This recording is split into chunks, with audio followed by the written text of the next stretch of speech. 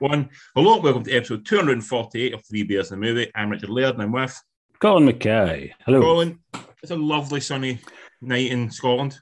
It is, although I was duped this morning because last night Lorraine said it's going to be lovely tomorrow, and I wore I've got on like a floral shirt and stuff like that. I don't know if you can see it with palm trees on it, and I was all summered up, and I went out to get the bus at 10 to 8 in the morning, and it was fucking freezing. So, it warmed up eventually, but my God, it was cold this morning. Your colourful shirt is bringing sort of summertime to us all. That's all it is. I'm kind of spreading it, but just wish it was a bit, because I feel the cold. I'm perpetually cold, do you know what I mean? So when somebody tells me it's warm, it's got to be like above 40 degrees. Because you're a tiny little human. Your skin is touching directly onto your bone. That's why. There's nothing in between. Wind blows through me. Yeah. Yes. I was a bit pissed off at that this morning. I was like, this is not summer. This feels distinctly winterish to me still. It still does feel very wintry at times, yes. What are you drinking? I'm not drinking anything tonight. I'm just on a mug of tea. You've been a good boy. So last week it was me, and this week it's you. Yes, I'll go back to normal. I've got a very nice one for next week, though, that I'll bring as a surprise next week. Oh, I'm intrigued now. So I'm drinking a can of Solar Flare from the Tool Brewery in Denmark, so Danish beer, which I don't think I've ever had before. Maybe. This is a session IPA brewed with papaya, pink guava, and mango, and it's a very pride looking can, isn't it? It has got a bit of a kind of rainbow, like a kind of faded rainbow through it. So it's quite a pretty can as well. Although I feel if I was kind of shopping for beer in a supermarket, and I can't, because it doesn't show you. The front of the can is that. There's no writing on it. It's not really giving you much. Yeah, exactly. And I would just go right past because I want to see a picture of a fucking demon or something. Do you know what I mean? You want to see something like that on it, yeah. But I'm just about to have my very first sip. It looks very pale and smells quite fruity. It sounds exceptionally fruity. Actually, the bitterness comes through. Yeah, it's fruity but bitter fruit. Okay, like grapefruity almost. I'm for that. So it's almost like a bit like a disco forklift, a little bit. A wee bit, yeah. It's quite refreshing. It's definitely a kind of light drink. I think it's only 4.7%, 4.2% as well. So you could drink hundreds of them in. But the problem is, what you told me off mic, is it's one of your Beer 52 ones, which I've had as well, so I'm not against it. Yes, but it's only available with them, therefore you won't be able to get that beer anywhere else again. You couldn't get it, It's exclusively brewed for, which suggests that Beer 52 must be doing okay if they've got brewers making shit for them, I guess. Probably small batches, I'm guessing. Yeah. Such wanks at me craft beers. It's just... Yes, but it's a nice beer. It sounds like a nice beer. It's very light. Are you drinking normal tea? Are you drinking any fancy tea? No, I'm a Tetley man, and that's it, my friend. I'm not doing anything fancy. No, I do. Well, I'm the same. I like Earl Grey. That's my other go-to. It's very refreshing. I like the bergamot orange coming through. Yeah. It's like Tetley, but super fresh almost. Yes, it is one of the oddly very British things about me. I don't really, but I do drink an inordinate amount of tea. And it's one thing I didn't like about America is trying to get a decent cup of tea in America is physically fucking impossible. They do not know how to make a cup of tea. It's quite embarrassing, to be honest, how bad they are at it. Tea is like quite a British institute, I think it is, yeah. You know, it is a stereotype for a reason. Do you know what I mean? Yeah. It's one that well and truly lives up to it. And working from home, I'm drinking at least about 9 cups a day, so it's probably not good for you. Anytime we've been on holiday to Spain, I'll drink tea all day long. Do you know what I mean? 36 degree heat and have a cup of tea. Do you know what I mean? It's madness. It's madness. Yeah, but same as you. I do enjoy my tea immensely. There's Lorraine's got a really weird one. It's called Russian Caravan. And it's a smoky tea. So when you drink I'm not one for the fancy teas. Not fancy. It's weird. Oh no, Lorraine's got fucking loads of hundreds of fruit teas and all that, and she's into I don't like herbal teas and stuff like that. Nah. But she's got loads and loads. But yeah, the smoky ones, it's weird because it is smoke. Do you know when you're drinking it, you taste it. Not having it. I like it simple. Tetley. Tetley, or if I'm going to push it out in a boat, Scottish blend. But that's as far as I go. We do the Yorkshire one. What's it called? Yorkshire tea. Yeah, that's one we do because I found Tetley wasn't quite giving me the right strength, so we moved up to that. So we did, and that's been the go-to for the past 2 years now. We're officially hitting middle age, Colin. We're talking about tea. I'm kind of past that. I'm heading old age now. Anyway, before we start talking about movies like children, let's talk about the sad news that happened since we last spoke. Oh, God, this really got me, this one. And this is the passing of Mr. Fred Ward, a definitive character actor, a proper 27%. A guy turns up in anything and is always good in it. Passed away at 79.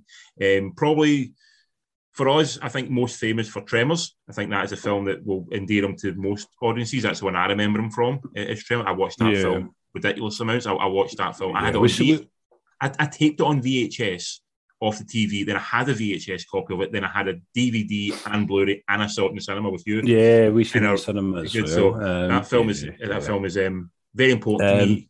No, this one really got me because I texted you about it anyway. But three of my favourite movies are Tremors. Obviously, yes. I adore Tremors.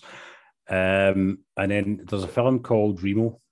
In Britain, it's called Remo, Unarmed and Dangerous. I've not seen this one. It's pure cheese for the 80s. He's a cop, he gets killed, they fake his death, bring him back, they train him up in like a deadly Korean martial art, and then send him out into the world as an assassin. Who's he? Is he the cop, the train? Yeah, he's Remo. It is dreadful, but it's great fun. It's got crazy shit like he can swim through sand. Okay. I mean? So I think he's the lead in this film, that film. Yeah. He very rarely was the lead. He was always the second or third, he never very rarely was the lead. First this, so you could poke holes through like wood with his finger and stuff like that. Kind of madness. It's so much fun. I absolutely look for this one. And The Right Stuff, of course. Love The Right Stuff. Gus Grissom, he totally owns that role. Gus Grissom. He was also in Southern Comfort, which I really like as well, with Powers Booth. It's the militiamen going down south and getting ambushed by the rednecks and stuff like that. Is that? Can I say rednecks? Yeah, the rednecks. It was almost like a prototype Deliverance, wasn't it? Kind of. Was it in the, but maybe a bit more kind of glossier, possibly. But that was a great film. And of course, Miami Blues, which is an amazing film. Have you seen Miami Blues? I don't think I've seen Miami Blues either, no. Oh, it's him and Alec Baldwin. So he plays a cop called Hope Mosley. Alec Baldwin's like a small-time crook who basically knocks him out and steals his false teeth. And Fred has to go and basically get his false teeth back. It's like the Big Lebowski, but with teeth rather than a rug, basically. Almost. It's just bizarre. Him, Alec Baldwin and Jennifer Jason Leigh are in it. It's a good cast. I would say it's, for me, they've never done anything better since, possibly. It's really worth digging out if you can get it. I will try and find that one, yeah. Wonderful film. And I also told you I had a wee story to tell as well about Fred Ward. So going back maybe about 7 or 8 years, I'm sure I've told you this before, but I'll tell it on mic because it's fun. Remember when we used to get birthdays and we would tweet a famous person and say, "Oh, it's my pal's birthday, I'm going to say happy birthday." We used to do that and again for each other. I remember you got Springsteen's guitarist to tell me happy birthday and stuff. I did. Nils Lofgren, I think it was, wasn't it? Yeah, it was Nils Lofgren. So I'd said to Chris Gilby, our mutual friend, who sometimes joins us in sometimes talks to us, who's vanished off the face of the earth. I said to him it's my birthday, he knew it was my birthday coming up, and it spoke to me about my love for Fred Ward, and he decided he was going to tweet Fred Ward and say, "It's Colin's birthday, he's a massive fan, can you wish him a happy birthday?" And the next day I got a happy birthday from Fred. No, Fred Willard.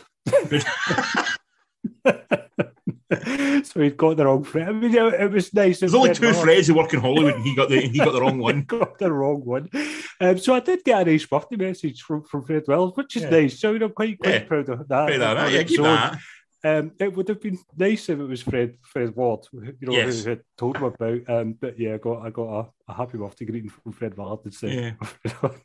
He was very much like he could easily been a Bruce Campbell. Like he is sort of in that same level of sort of like even he worked just consistently, constantly in anything, just because the working actor, and he had that sort of maybe they didn't quite have that the same thing that Bruce Campbell's got, that sort of like sort of raconteur in this that Bruce Campbell had. Yeah. He didn't quite have that, but he still had that kind of fan base, people who loved him, and everything you saw in a film, even if the film wasn't good, you usually enjoyed him in it. He's like William Fichtner. Do you know what I mean?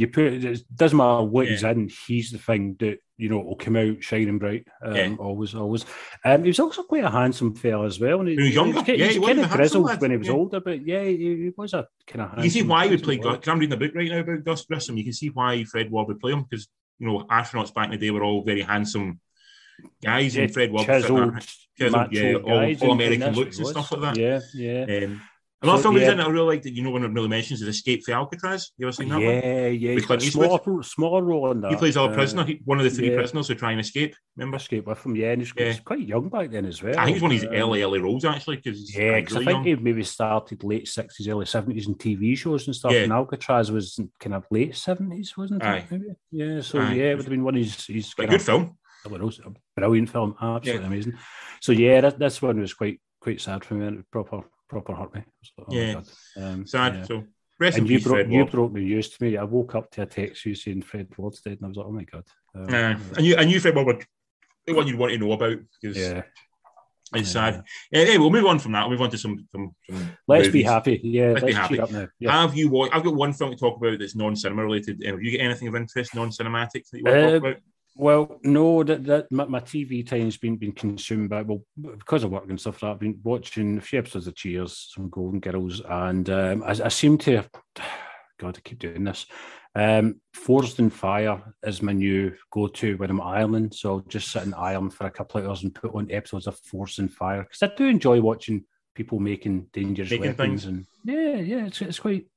It's relaxed. There's a chillness to it. Do you know what I mean? Just this is cool. So I've been watching that, but nothing interesting. To your question, I've tried to pick it up, but it's nothing. Try and watch. For the sake of a film podcast, try and watch some goddamn films. That's all I'm going to say. It's like I'm feeling useless trivia. If nothing else, you have that. Yes. Well, in that case, I'll mention one that I did watch on Netflix. It's not a Netflix original. It's just one that Netflix happened to have. I think it was out a few years ago. It's called Redemption of a Rogue. It's an Irish film. I think it maybe won like Irish BAFTAs and stuff like for first-time filmmaker. The best way I can describe it is it's about a guy who returns to his hometown, he's sort of the local like sort of black sheep. Returns to the town. No one really wants him back. His brother and him don't like each other, but he comes back. His father dies, and the day his father dies, it starts to rain. And basically, his father cannot be buried until the rain stops. That was part of his father's will.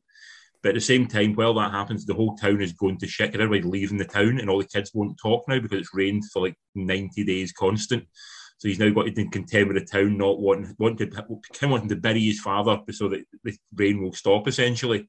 And he's just sort of, as he's going through it's sort of told in a sort of series of parables as he's going through the town. He sort of realises you find out his backstory and sort of like why the town hates him and why they don't like him, and why he left and why he's returned. Cool. I would describe it as if Martin McDonagh made a Coen Brothers movie, or if the Coen Brothers wrote a Martin McDonagh movie. That's what the result would be. Yeah, that's what the result would be. It's a very, very dark black comedy. Really funny, really well done. Excellent acting from everybody in it. And just one of those films that I'd never heard of. It's totally flew under my radar. I've not even heard any of the. I listen to a lot of film podcasts and read a lot of film magazines. I've not really heard anything about this film.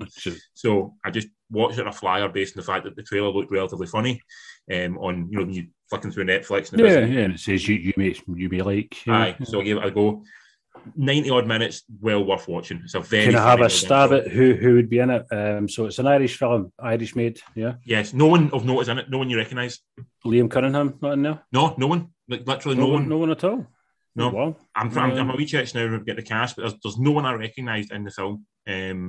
Okay. Because it is very much. It feels like very much like a first time.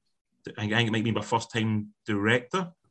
Does it feel like an indie kind of renegade movie? Yes, it's got that kind of very much that Irish punk. Let's go Irish. Aye, it's got that kind of feeling to it that it's been made by someone that they're not making it with very little money, and it's all been done in the sort of with friends and family, almost to an extent. Almost it feels a bit like that. The guy in it called Aaron Monaghan. He's the main guy in it. He's sort of the lead. he's popped up in Assassin's Creed in '71 and Pan. But I think he's all sort of very minor roles in this. You wouldn't even recognise him. But that's about it, man. There's no one else really of note you would even recognise. But everyone in it feels they belong in the world they're in. And because of that, it's very funny. And like I said, I just generally really enjoyed it as a film. It's one of the kind of films I was going to say, but I'm kind of finding just now that I'm enjoying these like kind of lower budget independent movies a lot more. What you were saying there's nobody famous in it. I think sometimes that helps the story because like if Tom Cruise is in something like that, you're watching Tom Cruise play a character, but when you don't know who it is, you're watching the character. You're no investment in the actor, so you're buying the character all the time. Plus, as well, just in terms of just like general story writing and just being a bit braver and bolder, and that's what it is. That's always what I found. Move away for the generic nonsense, which seems to be 80% of what's out there just now. So it's nice that there is stuff like this still. Yeah, that's what I love for indie low budget film is like when you're doing those kind of films, usually you have 2 or 3 voices, maybe try to tell a film, maybe even one voice. As soon as you get to something big budget, there's too many people with too much money invested in it.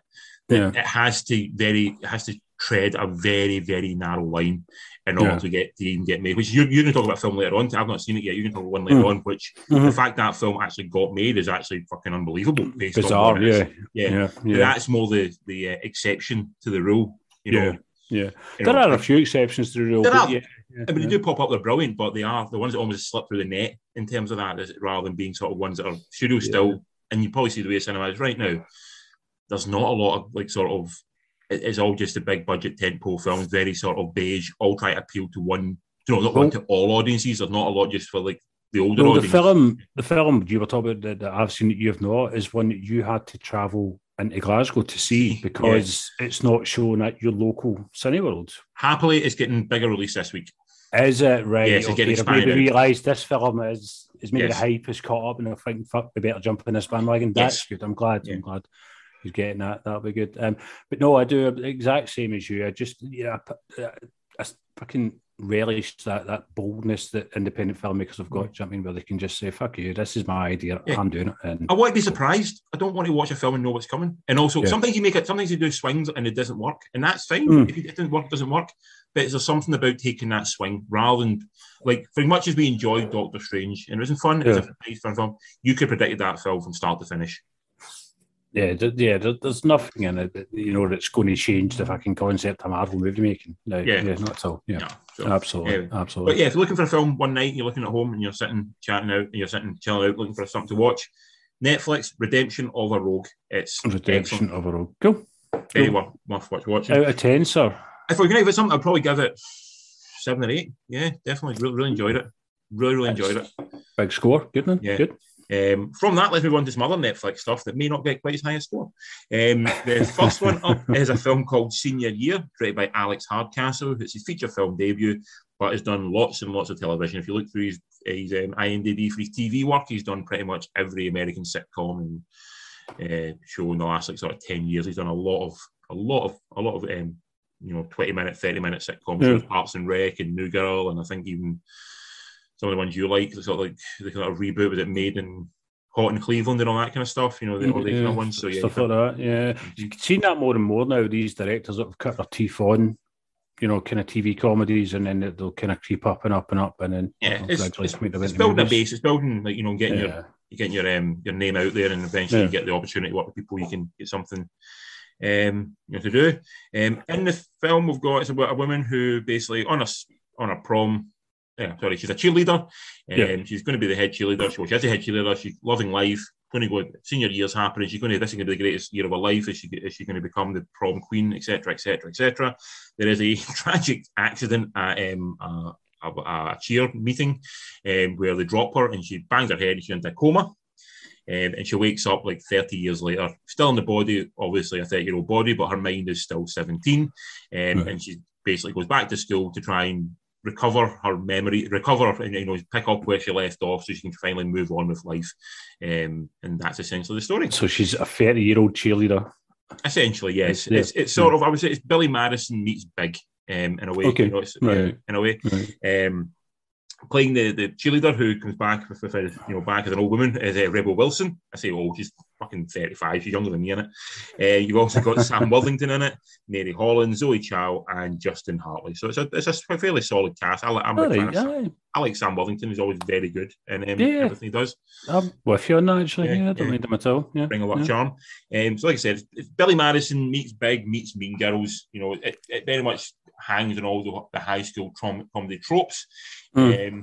There's a couple of laughs to be had in this, and I do mention a couple of laughs to be had, but there's not too much. To be honest, there's not a lot there, and it's very much focused on Rebel Wilson. There's not a lot of other people out to do much else. So that way, any interesting side characters you may actually have, that might bring a bit of freshness, a bit of life to you, that might stand out, are basically just background noise. They're not actually given any sort of chance to open up and give anything. Like Mean Girls, everyone knows like the main story of Mean Girls, but it's sort of everyone in that film's got a wee bit of an arc who you can enjoy. Things like Fast Times and Breakfast Club, well, they've all got they don't focus on one. They might be a lead person who's the main story about, but everybody around them has a lot more to do. And this doesn't, it's basically Rebel Wilson's show. Rebel's film, yeah. She's the producer of the film as well, and basically at times it feels basically a vanity project to basically show off of look how much weight I've lost, but look how big my tits still are, because it's all went from my face and nowhere else. So she's very happy about this, and obviously wants the whole world to know about it. Which bravo to Rebel. She looks. Do you know what I know it shouldn't be something that matters, but sadly it is. But, I'll be intrigued to see, because obviously the Fat Amy character and stuff like that, she kind of built a career on being heavy girl and stuff like that. That was how she built her career. So now she's lost the weight and stuff like that. And quite right, she wants to show the world. Do you know what I mean? Look at me now. Good for you. But I wonder, and it shouldn't, fucking so many actors that get tired. It shouldn't matter, but I wonder how it will affect her career now that she's not. Like kind of fucking big like John Candy, stuff like that. Aye. You know what I mean? So Jonah Hill is no longer really. It's sort of a difference to the actor now. Right or wrong, there's a perception you have of that actor based on how they look, and you sort of adhere to that a little bit. Well, I was quickly going to touch on Hollywood Days of Old, and in particular, I think I was going to mention. I think it was Fatty Arbuckle. Was he not obliged to be a certain size? He wasn't allowed to basically, slim down. He had to. You need to be fat. Imagine that might have been part of it. I'm sure maybe not Chaplin. Who's the British Jew? Laurel Hardy. Yeah. Imagine Laurel or Hardy. I can't remember one was the big one, but that was Hardy. Yep. Was Oliver Hardy? Yep. No, yeah. Hardy. Oliver Hardy. Stanley was a wee one. Yeah. Yeah. Okay. Well, Hardy. Imagine the part of their dynamic was that there's a wee. That he was big and everyone was up. And again, I mean, it applies the other way, like Judy Garland and stuff like that, where, they torture him to stay thin as well. It's just a shame that even now in 2022, it is still a factor in, your career, if you're kind of fat or thin or whatever. And it should be about the talent, do you know what I mean? Yeah. And it's just a shame that this shit still... There's a perception of what the person is and what the vibe they give off. And I'm not been a huge fan. Ray Wilson at times I like her, at times I don't like her. I don't know. She's very much hit and miss. I think this one's a miss, to be honest. Yeah. I don't think it was funny enough. It might pass from Sunday comfort viewing for some. It might be worth watching that way. But honestly, when I said there was a couple of laughs in it, I'm probably being generous. There was just not enough in this whatsoever to make it in any way enjoyable. And it's like an hour and 45 minutes, so it's like it's a bit laboured as well. Yeah. Aye, who's the target audience for this? Is it a kind of teen movie, or who are you aiming at? Actually, that's the thing I was thinking as well. It maybe feels like because it's taking a piss out of like the millennial generation, all on their cell phones and all want to be influencers and all that kind of stuff. So it's kind of at times it's taking a pop shot at them, but then also holding them up as being like sort of the way you should be. So very hard to know what the audience was. To be honest, maybe I'm guessing 36-year-old men who are bored and sitting at home possibly might be the audience for it. Okay. Which it managed to capture well. Because I press play. But honestly, I would avoid. I think there's better out there. There's better examples of the teen comedy from with done recently. That's the thing. It's a genre that's not short of movies. There's 101 films like this. I'd rather watch Metal Lords again. Metal Lords was a far superior film. I mean, I'm not going to run back to Metal Lords quickly because it was enjoyable, but it wasn't brilliant. But I'm not going to. Yeah. But yeah, this was definitely a weak one. What would you give out of 10? 4 out of 10.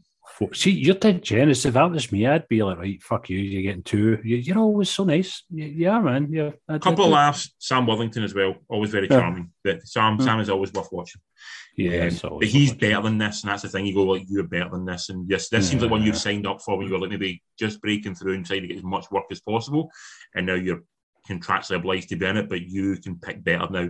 You've reached that point. I think Sam's had a bit of a rough deal, man, because he is better than a lot of the films he's in, and he should have been bigger than. I know he's been in some big films, but they never propelled him to that stardom that he should have. Do you know what I mean? You're thinking the wrong Sam Worthington, I believe, sir. Oh, what one am I thinking of? I'm thinking of Avatar. No, I am. Maybe I put the wrong name down actually now. I think a guy from Werewolf Within. All right, that's not Sam Worthington, is it? Who? Oh, now we've got me thinking now. Sam Richardson.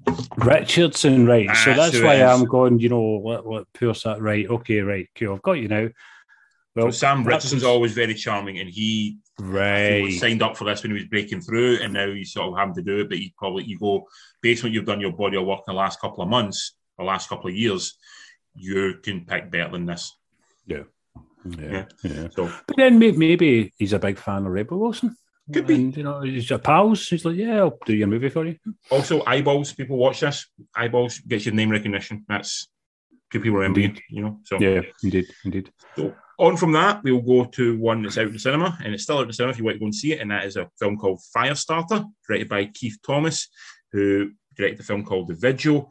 This is based on a Stephen King short story. Is it a novel or short story? I watched that. No, a full novel. And it wasn't Bachman, it was Stephen King.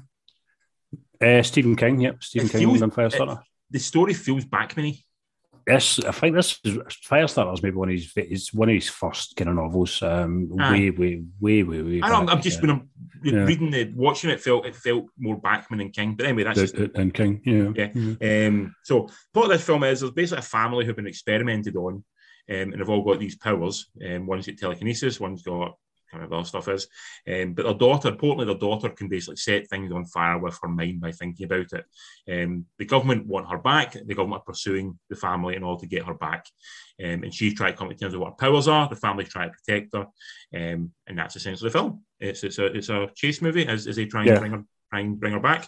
Is that basically the plot of the book, from what you remember? I've not read the book. Yeah, pretty much, yeah. Plot of the book and the original 1986 or whenever it was film as well. Yeah. Yeah, pretty much same. In the film, you get Zac Efron playing the dad. Ryan Keira Armstrong plays the young daughter. Sydney Lemon plays the mother. Gloria Rubin plays like an FBI agent, a person pursuing them. John Beasley plays like the farmer they go and stay with. I'm sure that's an original. It's sort of the well-meaning farmer that's always in a Stephen King film. And also Kurtwood Smith, who I was happy to see back on the big screen, plays sort of like the mad, demented scientist, which he has the look for very much, Kurtwood Smith. If ever, they watch RoboCop, you'll see the man knows how to do crazy bad guy. And then some. Yeah, this was shit. It's like Stephen King adaptations. They do run the full gambit of being very poor to being outstanding, and there's a lot of scope in between to be everything else. Absolutely, did nailed it. This one is definitely at the bottom end. It's so dull. It just feels like it's been made for contractual obligation, and it feels like no one really is invested in what they're doing. It's just there to be put out. There's actually no. And Stephen King is such a breadth of adaptations that you feel like, why do one that's been done before? I enjoyed Pet Sematary more than you did, but I thought it was. Why not pick something that's not been done before? Because like you said, it's been done in the 80s, wasn't it? Was it good in the 80s? Absolutely, yeah. It's a much revered Stephen King adaptation. There you go. See, so it's a good version. Yeah, that's what I'm thinking. Is who asked for this, and why is it necessary? Yeah, it was done by the Blumhouse company, so they know how to do film. They do them cheap, they do them quick, and they can get them out there. But I think it says a lot. This film has not done well at cinema. It's just word of mouth is not spreading with this bad boy. It was dull. cast all seem disinterested. Plot never kind of lays down why it's doing what it's doing, so you don't really have any reason. Like they're running to get, they're trying to protect her, but they stop for no reason. Like they hang on in the at the farmhouse for like a good chunk of time. Going, why? If you're on the run, don't fucking just hang around. They don't have reason behind stuff. Plus, give us, we need, you need pace in there as well. Do you know what I mean? And that just going to stall the tension. Exactly. So there's not enough plot to keep the story. It's an unbelievable story, but you don't have enough plot to at least make the unbelievable story believable to make me go along with it. And it just doesn't. Or make you care enough about the characters to overlook that and be invested. The young girl, I like the young girl playing the fire starter. Essentially, she was. Do you know who played the original young girl? Drew Barrymore. Drew Barrymore. Do you know who played the dads? No, I don't actually. Martin Sheen was. Oh, was it? Oh, yeah. So you need to watch it. If you've not seen it, I'll definitely. I guess it might be on Netflix now. Actually, I think the original. It'll be somewhere, but it's very, very good film. Andy had seen this one as well. And he's like me. He's a massive Stephen King fan. This is his favourite Stephen King novel. Oh, really? And he texted me saying it was dreadful. So the fact that you've said it and you're quite a King aficionado as well. I'm not as big aficionado. I love everything I read the King, but I'm not loving it quite as much as you guys have. Yeah, but I mean, you know the man's craft. So if I'm hearing two Stephen King fans saying the same thing, it's I'm going to go and see it because I'm a love of King, but I'm kind of dreading it. I'm getting with the lowest of expectations. The only thing I would say about it is John Carpenter's score is always a delight. Yeah. Oh, is that? Yeah. But a movie does not make so. No, it does not. And also, it's an 80s score in a modern movie, and it felt a bit out of place. Yeah. Like, it works in The Guest, because it's, I don't know why, but it works in The Guest fine. It always works in the new Halloweens quite well. This just felt like trying to capture a vibe that wasn't there in what the story was shown. The vibe was it felt it was all off.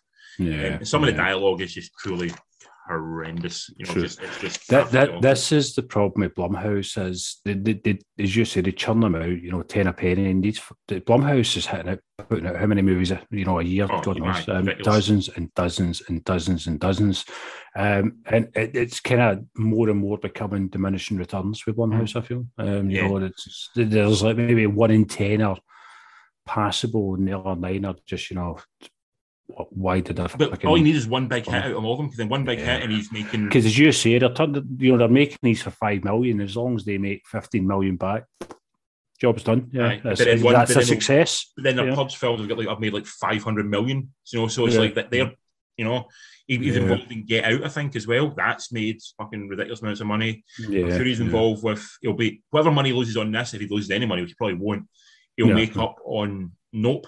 The new the new up on that. Yeah, absolutely. So, I mean, the man's a genius. He knows what he's fucking doing. By God, he's taken over the genre. And stamped his name all over it. So he's good at what he's doing. But as a fan, it's not good to see so much tripe. Fucking there's a meat factory element the filters. Yeah. It's quite a shame. So I'm going to give it 3 out of 10. Oh, wow, man. Jesus Christ. 3 points of that are for the John Carpenter score. I've not had... When was the last time you gave a 3? It's been a while, dude. It's been a long time. It's not been a good week for movies for me. It's not been good. Yeah, very disappointing. Not at all. And on to our final film of the night, which unfortunately I have not seen due to some technical issues at the local cinema. So this is one that you're going to have to take a lead on, Mr. Mackay. And that is called Everything, Everywhere, All at Once, directed by the Daniels, who broke through a few years ago with a film called Swiss Army Man, which we both adored. Damn adored, yeah. Which was, the farting corpse movie, is the best way to put it. Daniel Radcliffe played a corpse, Oscar-winningly almost. Fucking outstanding performance for a corpse. A film that took us by surprise in the best way possible. So this is a new film. It's got Michelle Yeoh in it, Stephanie Hsu, the return of Ke Huy Quan from Indiana Jones and The Goonies, which was lovely to see him back in the world. I've listened to a few interviews, by the way, very touching as to why he moved away from acting. Wasn't getting the roles. No one was offering him the roles. It was all just sort of very stereotypical, almost racially motivated roles. But he became a stunt performer. He'd done a lot of stunt work. I think he worked on The Matrix and things like that, and a couple of the Marvel films and stuff like that. He was doing all the kind of things. The choreography and stuff like that, or actual stunt work. Yeah, well, have a look and see it. Also, Jamie Lee Curtis is in it, Jenny Slate is in it, and the legend that is Mr. James Hong also pops up in it. Yes, so, David Lopang. Yes, David Lopang. Yep. Yes. So, first of all, Colin, what is the basic plot of this film?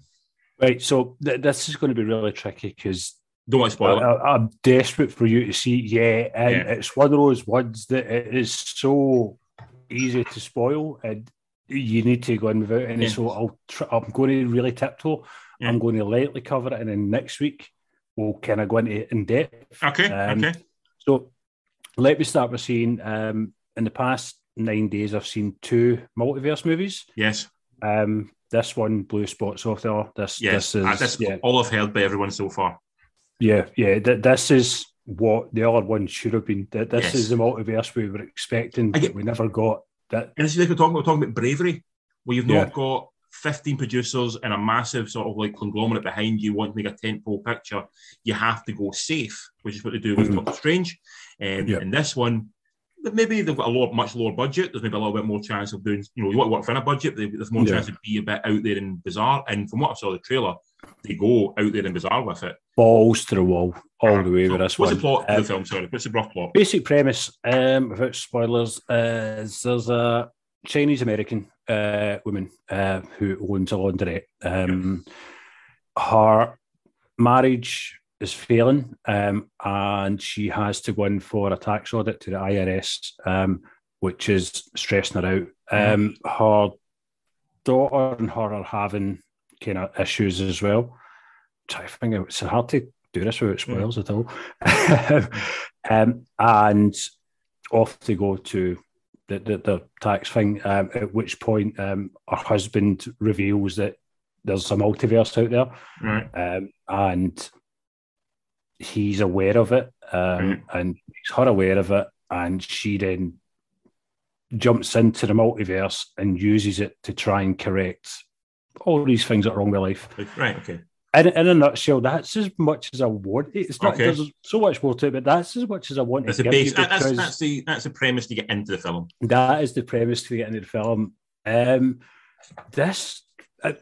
Oddly enough, I had only heard about this film like a week before it came out. It was not on my radar at all. Wow, so I had no idea at all, nothing about it. And then a week before, I was like, that sounds interesting, and I went to see it. And Jesus Christ, what a ride! It's just nuts. It's got it splices genres masterfully. It's an action movie, a romance movie, a drama film, a kung fu film with choreography that is mind blowing. Which was all done by guys on the internet, by the way. They found people on the internet who done the choreography because they couldn't afford to get people in properly. Yeah, it's like guys who are doing YouTube videos and stuff. I mean, I guess working with people like Michelle Yeoh and stuff like that, she is a martial artist anyway. Of the highest order, yes. But there's a lot of other people fighting her as well who obviously need to be able to do martial arts. The choreography is gorgeous. Some of the universes are just bonkers. I know the Rock universe. I'm not going to tell you anything. There's one with people. No, I've seen the trailers. One with people have fingers as hot dogs. Yeah, is that one? Yeah, yes, that's the level you're at right now. There's one utterly ridiculous idea that, on paper, you would look at it and go, "That is fucking stupid. Don't be silly." They put it on the movie and they pull it off. You know when you see it, but how the fuck did you manage to make that and that concept workable? Is it a film you laugh at it? Beyond like sort of these moments when it is crazy? Is it a film that works as a piece of narrative? Does it are you along for the ride with it? Yeah. I mean, you do have to keep up. Do you know what I mean? Yeah. If you're not going to get it, then you're going to get left behind. You're going to come out puzzled. It's one of those ones you come out and you have got to think and piece it together afterwards. You know what I mean? Right. You've got to go over it in your head and think, right, have I lined it all up correctly and stuff like that? Which, reading reviews and stuff like that, luckily I've managed to do it. I've kind of got it. You got an idea of it, yeah. When you get to the conclusion, at its heart, it is a very simple narrative.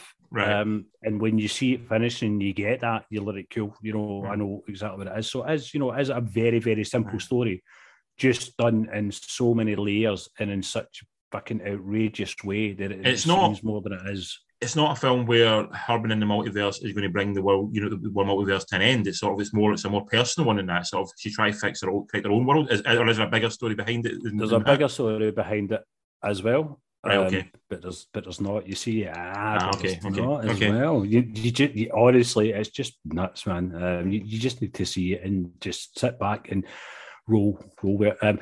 The only criticism I have got is the runtime is just over 2 hours, right? And it does feel a wee bit laboured at times. Yeah, I mean, not to the point, where you want to get up and leave or anything like that. But there is a wee kind of bits where it feels like a tour movie. You could trim it a little bit, yeah. Time passing, so definitely there's probably bits and bobs that could have been maybe tidied up a wee bit. Performance-wise, everybody in it is outstanding, particularly short rounds, if we want to call him short rounds, like Gadget. Kwan, let's call him proper names. He who is outstanding in it. And I didn't realise it was him, and then when I did, I was like, well, he still sounds the same. He got the same voice. He does sound, but he really does well. Michelle Yeoh. It's Michelle Yeoh. She's a great. I mean, she conveys emotion well. She can fight well. She plays strong well. She just everything. Jamie Lee Curtis is really funny. Michelle Yeoh's an actress that Hollywood's never really got to grips with. They don't really know quite how to use her, I think, is what the problem with Michelle Yeoh has been. Like, obviously, she had a massive career in like Chinese film and in was it Hong Kong action movies she was in? So she had a massive career in that. And then she obviously done the Bond film quite early on in her sort of Hollywood career, essentially. Yeah. And ever since then, Hollywood's been trying to find a way to to use her properly. And I just don't think they ever really have used. She either plays like the complete badass in sort of emotionless almost, like sort of kung fu, like sort of mistress, essentially. That's kind of what they do. In this, she goes through a range in this, she obviously she does the kung fu badass and stuff like that, but she plays various characters and you see the range that she's got as an actress. You get the emotion when she's on screen, particularly the scenes with her and her daughter. There's real weight behind what she's doing. You understand the character's motives and motivations and why she's doing what she's doing and stuff like that. She's very sweet in Last Christmas. Have you seen Last Christmas? Yeah, was that the one with the dead guy? It was shit. I liked it. I thought she was sweet in it. No, she was good in it, but no, I was not a massive fan. The girl in it that plays the daughter, I'd recognised her and I was like, who the hell is she? And then when I got home, I realised she's in Mrs. Maisel, which I'm watching just now as well. Okay. But everybody in it's great. There's not a bad performance. Jamie Lee, is she good in it? She is good at it. She's quite funny in it as well. She's looking old as well, Jamie Lee. Not that it matters, but it's just kind of it's jarring to see somebody you had a crush on as a 14-year-old boy. That would give you a boner. Anytime you popped on screen, and I mean you see her kind of old. But when she can still look glamorous when she's in certain things. I think in this she's playing like a IRS. Oh yeah, I mean in this she's dowdy for a reason. Yeah. Absolutely. But it's just I as I say, what I really want to do is I want you to see this, and then next week we can open up. But then anyone that's seen it, they've seen it, so we can talk a bit more open about it. Yeah, kind of a bit heavy-handed with the spoilers and stuff like that. But what a brilliant experience. And like I said, what cinema should be, it's a ride. It's something that you feel envelops you and then sort of infatuates you, and you don't feel like you can't predict what's coming next. And at the end of it, you feel absolutely entertained for that time you're sitting there. It doesn't feel like a chore. It doesn't feel like you're just watching something that's completely disposable. It felt like something you wanted to embrace and you want to tell. And more importantly, it's a film that's I've not seen it yet, so I'm not putting words in your mouth a little bit, but you don't need to tell people to go and watch Doctor Strange. Everyone's going to go and see Doctor Strange, but you want to tell people to go and see this film, because it feels like it's one people should watch. Well, after I'd seen it, I came home and I was like, "Holy shit, Lorraine, you need to come back to the cinema with me to watch this film," because she's not seen it. Yeah, do you know what I mean? So I'm relishing a second viewing at it because there is a lot in there, and I want to now look at the stuff I missed because now I know the movie. But I'm excited to take someone else to see it. To see their reaction initial reaction. Yeah. Exactly. And that's why I'm so desperate to talk to you about it next week, because I'm looking forward to it then. If I've kind of judged it right, the reaction I'll get for you is going to be like, what I'm feeling. And that's when the magic will open up when we're talking about it. I mean, but my score on it is 8.5 out of 10. As I say, nice. It was a wee bit laboured. Runtime. Trimmed even 5-10 minutes off it, it would have been 9.5 easily. But it doesn't drag on, but it feels like a 2-hour movie. Yes, and if a 2-hour movie is really, really good, you won't notice that it's a 2-hour movie. It just goes, and that's whereas with this one, you do get a wee bit towards the end. You're like, you could wrap this up, and you kind of wait, and you're like, is this it? And it kind of just pushes that envelope a wee bit too far. Right. That's my single criticism. Other than that, I had a whale of a time. The whole really packed as well. So this was the night, just to give listeners context, this was the night when a Scottish football team had made it to a final of a big European football contest. So most of Glasgow were invested in this football. For one side or the other, basically. I went to see this 6:10 showing, which would be busy and quiet. The cinema was 85% full. Really? Yeah, a big crowd. And that being said, when we went and sat down on the Monday to go and see it, Monday night at about 6ish as well. I might be the same show night. No, I went to a slightly later show than that, but no, maybe the 6:10 show. No, 7:50 show I went for before everything went haywire. Packed. Yeah. So people are, is what you're saying is people are saying go see this. People are making people going to see it as well. I'm amazed it was filmed last night for you, because I assumed every cinema in Scotland would be absolutely empty last night. But the great thing is the jokes landed, so everyone was chuckling at the same time as well, and that's why you go to the cinemas to it's a communal experience. That's exactly 100%. That's what you got. You're laughing with other people. You're all tuned in. You're all on the same wavelength. And 2 walkouts. I kind of film as I think we saw it with Swiss Army Man. If the film's not for you, you understand the reason to leave, because it is you are taking a flyer, you are taking a leap with it. It is sometimes out of people's comfort zone and to know what they're getting. And I can almost respect the person who gets up early and goes, this is not for me, I'm going to leave, as opposed to the person who sits there for 2 hours and then just moans and bitches about how shit it was. All the ones that we've seen a few of in our time, because we've got a lot of cinema, but the ones that sit for an hour and a half and then leave. Before the end, you're like, are you mental? Aye. You know what you're getting in the first 20 minutes of this film. If you're not getting it, then you're... There was one walkout after about 5-10 minutes. The other one was about kind of 20-25 minutes. They've seen enough to know what they're getting, and if they don't like it, they can move on. Absolutely. Absolutely. I should have done that with Firestarter, to be honest. Great up, dude. We don't do that. That's not our thing, man. No, it's not our thing, We're there for the end, good or bad. We're see it through. So beautiful film. Really excited to open it up next week and explore it. I'm excited to watch it. I am very excited to see it. It's one I've been looking forward to for a long time. I'm glad I didn't get just this week. Unfortunately, Monday was only that I could go and see it. The rest of the week got away from me, so I'll go and see it. It's just nuts to give again people context. You live 40-50 miles away? 35. So that's a 70-mile round trip to get to the cinema for the fucking projector to break. Yes. Dude, I was almost crying for you when you told me. That's sad, man. That's sad. It was gutting. It was very much gutting. It's happened a couple of times. It's annoying because it wasn't showing at the cinema nearest me. But at that one, we're not feeling quite as bad. But a little bit gutting. Anyway, next week, so there's not a lot out next week, actually. It's because everyone's going to... Top Gun's hitting on Thursday. We won't be talking about it until the week after. But so because of that, no one's really bringing anything new out. And Doctor Strange is still taking a lot of screens. More screens than it should. Yes. Shall we say. Yeah. So anything that's still out we talk about this week that you've not seen, you can still get to see. So Colin can go and see Firestarter. I can go and see everything everywhere all at once.